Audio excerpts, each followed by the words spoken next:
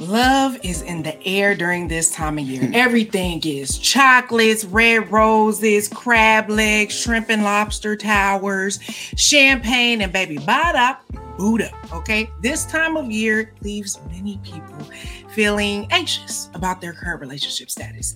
Look, if February makes you feel frantic, helplessly romantic, a little weak in the knees, with a high stakes splash of FOMO, then this Truthful Chat is for you. Hi, I'm Pam Williams, a mother. And I'm Jessica E. Williams, a daughter. And this is a mother and a daughter Truthful Chat, where we discuss our 35-year multi-layered relationship. We've been through so many ups and downs. Not only are we family, but we're business partners in the high-stress world of event planning and production for short films. We've also shared the same therapist for over 10 years. What some people call codependence, we call collaboration. So join us as we share stories from our lives, have candid conversations with other mother-daughter duos, and shed light on the roller coaster ride of being a woman while raising a woman. Hey there. Hey. Welcome to Truthful Chats, 20 minutes or less designed to help us unpack themes of generational wellness. So each month we're going to have a monthly theme and we'll talk about it a little bit and unpack it in our weekly Truthful Chat. That's right. So this month's theme is, can you guess? Love. And tonight's topic is the look of love. So I was telling Jess earlier today, when I was growing up, there was a song that I used to love called The Look of Love. I think it was by Sergio Mendes in Brazil 66 originally. I feel like I know the Nancy Wilson version. She probably does know that version. And so I can remember the chorus was, I can hardly wait to love you, feel my arms around you. How long I have waited for this moment just to love you. It sounds very Lifetime. Don't ever go. Right? It was like, oh my God. No disrespect to the Lifetime club, but it sounds very Lifetime. So this was like the thing. Everybody, I can remember I am going to fall in love like that, and it is going to be amazing, and it's going to be wonderful.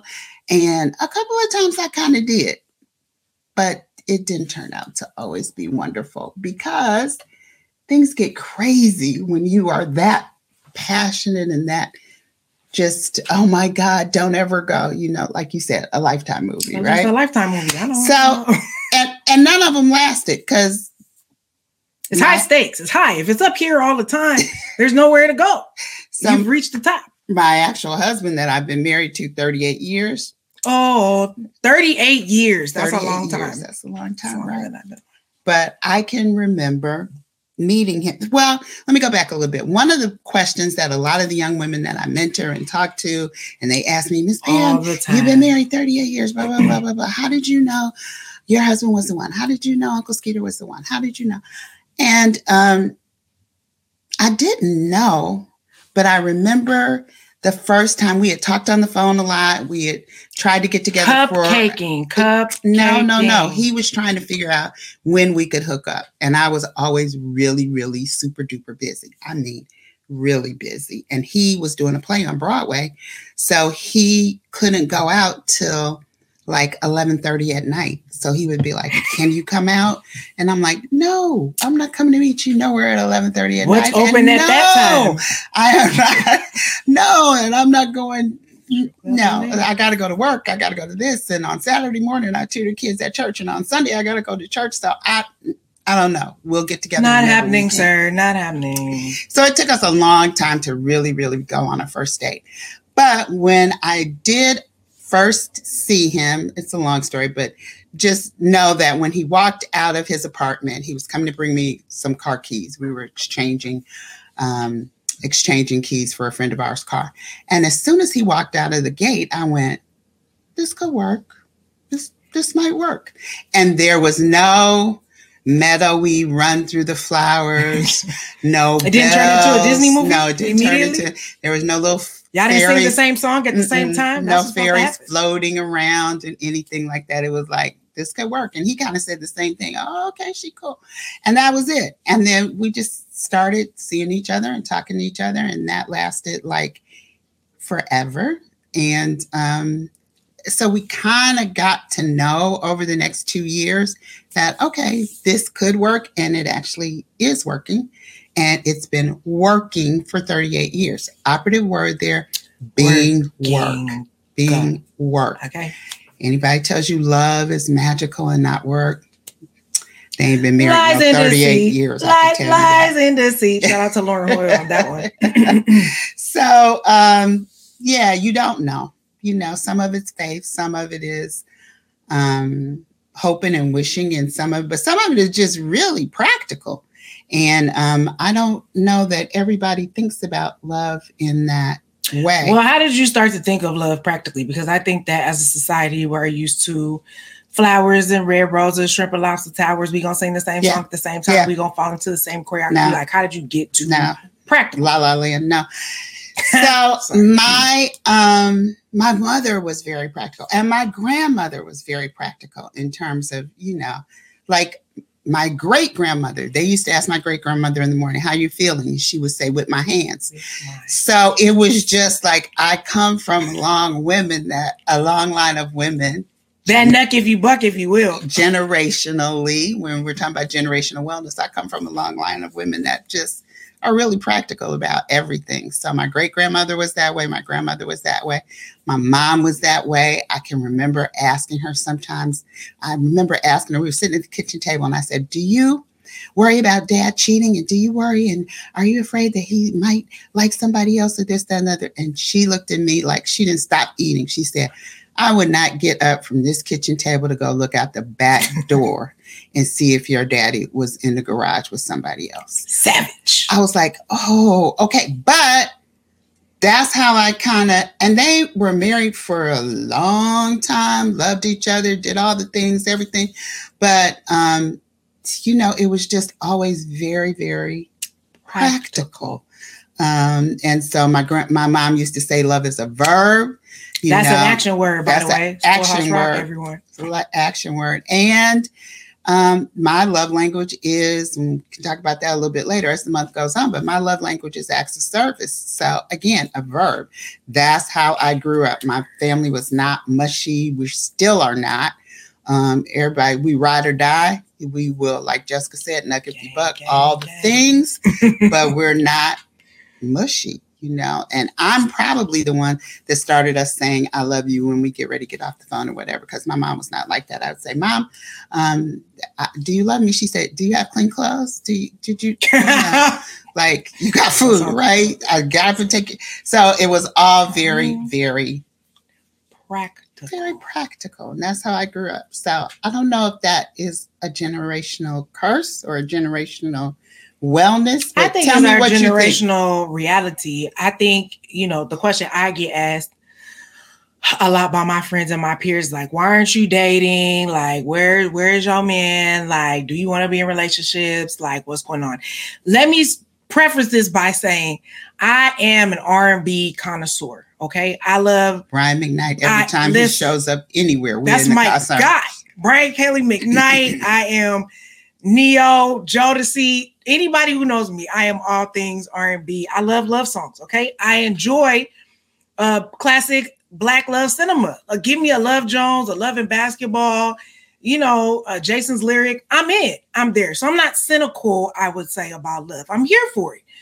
Black love specifically. Shout out to everyone and how you love, but Black love specifically.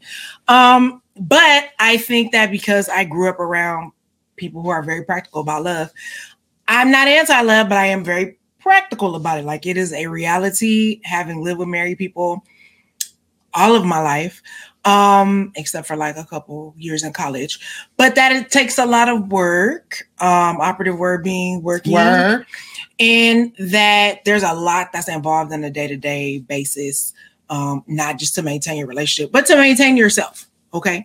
And I felt like very early on in my life, I knew what I wanted to do with my life. Like, I knew that I wanted to be a storyteller, that I wanted to be in entertainment, that I want, like, all the things that, you know, we talk about on here, that I wanted to do. And so as I got older, I felt like a lot of my peers was like game playing, you know, it was all freaking people at the party and then get it cracking. Like there was nothing was long term. Nothing was for real. It was all game plan.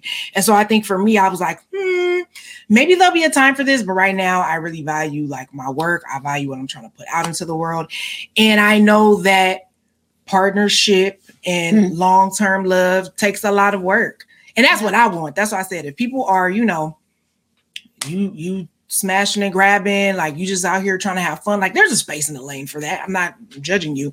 That's just not what I want. And so I'm like, when I look at the level of time and energy required to put in a relationship at this current moment of my life, I just don't feel like I want to put what I'm doing down to invest in a relationship in the way that I would want to be invested in a relationship, and in the way that I feel like somebody should invest in me. It's reciprocity. Hello, shout out to Miss Hill yet again. You want it to be reciprocal. So I don't like to have my time wasted. I don't have to like my energy wasted. Everybody is very grown. So I'm not like anti, but I respect the process of love and partnership. And I just feel like if I'm out here grinding and he out here grinding and we grinding some kind of way, what is that? The law of attraction, abundance, something like that. Like we'll just meet somewhere in the middle, like when it's supposed to happen. And so I think love FOMO is real, and like the feeling of missing out on love is real. And I just think like it's a mindset trap. I think people are constantly trying to get us to like doubt ourselves, doubt how dope we are, like figure out if something is really wrong with us. Like when really, it's not you. It could be you. But just be happy with who you are. And out of that happiness for yourself, the level of attraction of what you seek, I believe will come to you in a time where you're ready for it. But you got to be like, not just sitting around waiting for that to drop on you. I think. I totally was not. And so, in the meantime, I just, work on myself. I keep my eyes peeled. I am not blind. There's a lot of fine, fabulous individuals out here. But I'm not really like out here hiding in bushes, like running over. I don't get dressed up to like go places. My homegirls do it and I'm happy for them and I hope they find what they're looking for. But I'd be like, I don't want to get it that way. I don't want to get it how you live it, because I think a mistake that what I deem as a mistake that I've seen people make is that hopefully when you find this person, at least from my summation of talking to married people, like they should integrate into your life. Like y'all should integrate into each other's lives. Like it should be like a very seamless, more or less energy, right? Like you might have to work to find the time to like get that first thing going. But afterwards, hopefully y'all have enough, things in common. Like it shouldn't be like, let's just isolate ourselves from everybody else. Like, because it's just me and you against the world. Like, and that's, cute for Disney stories and Disney movies. But like in reality, you got to go to work. You know what I mean? They come from a family. You come from a family.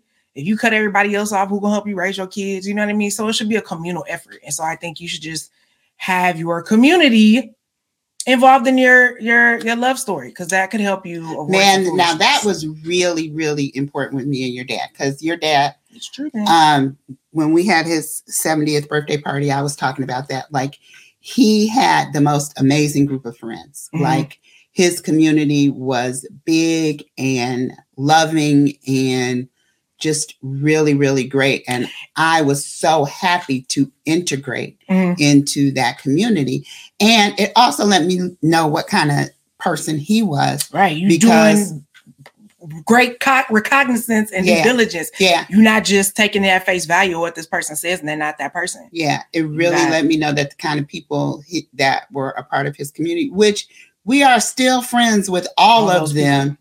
40 years later. You know what I mean? So it really is amazing. And it really is a good way to look at the look of love. Like when you're looking at love, don't just look at what the relationship is with you and that person, but look at what their relationship is with other people, their family, their friends, their community, their work community. And then it all boils like you down. said, integrates, works together. And I feel like you could spend a lot less time Instagram stalking people if you would just know the people that they know. And if you don't know any their of the real people, friends, not their Facebook like friends. if you don't know any of the people that you know, you ain't never met them, you're probably a side piece. You know what I mean? You might be in a situationship. Like you should integrate into that person's life. And if you don't, something else might be going on. That's just my 2 cents. I'm an observer. Okay. I ain't jumped in the whole pool, but I be watching from the sidelines people's techniques and what they be doing. And sometimes it works and sometimes it doesn't. So anyway, before we go, because I don't want to hold you, I read this amazing quote for Duran, who's one of my favorite artists, going on tour soon. And he was actually singing this. Actually, he was posting this on Instagram as a birthday tribute to one of his good friends. And he said something that like really struck me. And I think it's me too. I was like, whoa, that's a bar. Good ending remark. And it says, I truly needed this amazing human being when I was growing up. You've changed the way how I view friendship and opened my eyes to the many beautiful ways you can love a person and be loved in return. You're such an improvement on the reflection of how I view myself. And anyone will be immensely fortunate to have a fraction of love like this in their life. I admire you so much.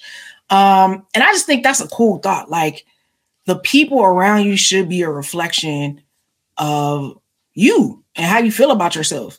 And if you are surrounded with people who you don't feel like reflect that, or if they are reflecting something you don't like, it might be time. Or making you see something that you don't like. You inventory. Know? And yeah. I like the idea of an improvement on the reflection of myself. Like whoever your people are right now, friendships, cut the situationships. Like it just, come on now. Let's, but friendships, significant others, and the like, however it is that you do what you do.